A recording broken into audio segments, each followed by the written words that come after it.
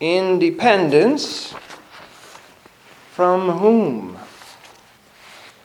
This week we will celebrate independence, and it's obviously independence from the Brits, and we're thankful for that, but we love Britain now.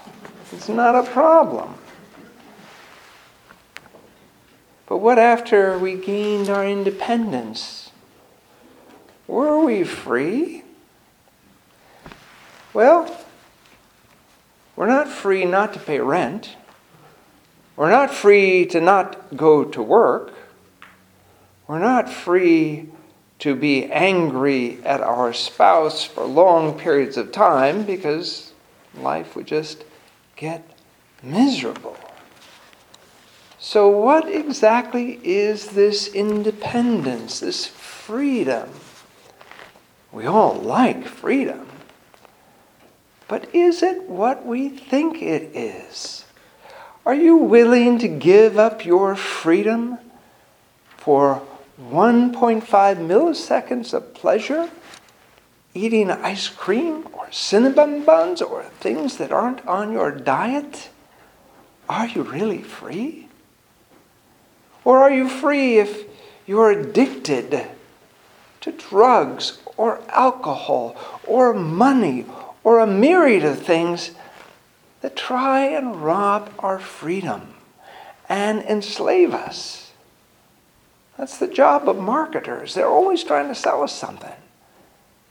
They're always trying to rob our freedom, our independence. And are we independent? We have to live together. So this is worth exploring. What does this mean? Well, in today's epistle that Lynn just read so beautifully, it says, you are the body of Christ and individually members of it. That's your identity. That is who you are.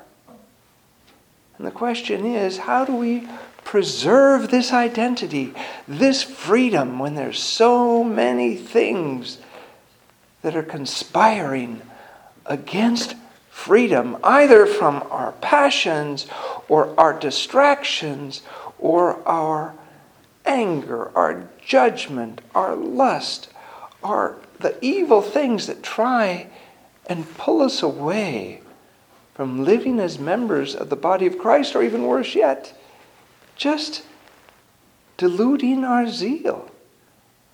Just showing up and going through the motions. That is not freedom. So when we look at this, we have to ask ourselves, what is freedom? And how are we free?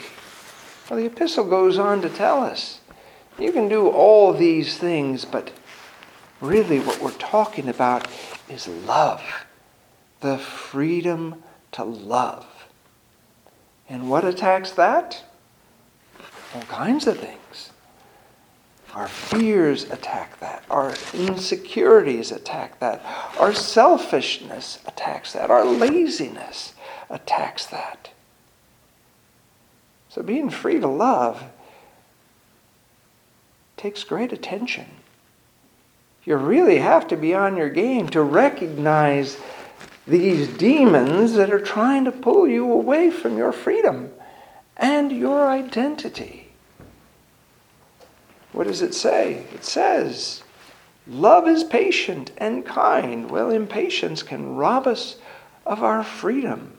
It can rob us of our ability to love. Love is not jealous or boastful. How many times do we see somebody with something else and it makes us groan and complain that we don't have it? That why is our life so miserable? Love is not arrogant or rude. Oh yeah? Go on Facebook. Arrogance and rudeness abounds. That is not love. You are not exercising your freedom to exercise your opinion. You are there to bring love and truth and wisdom. Love does not insist on its own way. That means you're not selfish. You're ready to do the right thing at any moment. Fight to preserve that freedom. It's not irritable or resentful. Well, there's a freedom robber. Come around 10 o'clock at night, I can get pretty grumpy. And I wonder what is going on, and then I realize it's 10 o'clock at night. Go get some sleep. You'll be better tomorrow. It does not rejoice at wrong. When we see somebody else stumble or fall, we pray for them. We mourn for them. We don't rejoice that they've fallen. That's not love. So what is independence? Independence is the ability to be free to love, because that is our highest calling. It's freedom to follow Christ. Now, of course, we are free not to follow Christ. It's possible. It's allowable. It's not advisable. Look at what happened when Christ delivered the demoniac. He set the man free from demons that were torturing him. And how did the people respond? When we saw what happened, the demons asked to go into the pigs, and the pigs ran down into the water and drowned themselves. That's kind of what happens with our freedom. It goes out of us, and it goes and kills itself, and we have to fight to get it back. So the people came and they encountered Christ, and they asked him to leave their neighborhood because he was disrupting the status quo. Well, Christ does that. He disrupts our lives. Just as he disrupted the lives of the demons, but for one purpose, to set the man free. And when he was free, he was in his right mind. And he wanted to follow Christ. And Christ gave him a directive. No. Go and tell people what I have done for you. My teacher in Greece, he said, we Greeks, we fight every day for our freedom. He wasn't talking about freedom of the government or economic freedom. He was talking about freedom of personhood. To speak our hearts and minds, to be who we were created to be members of the body of Christ. This is our independence.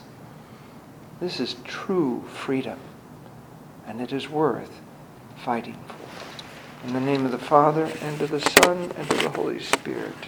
Amen.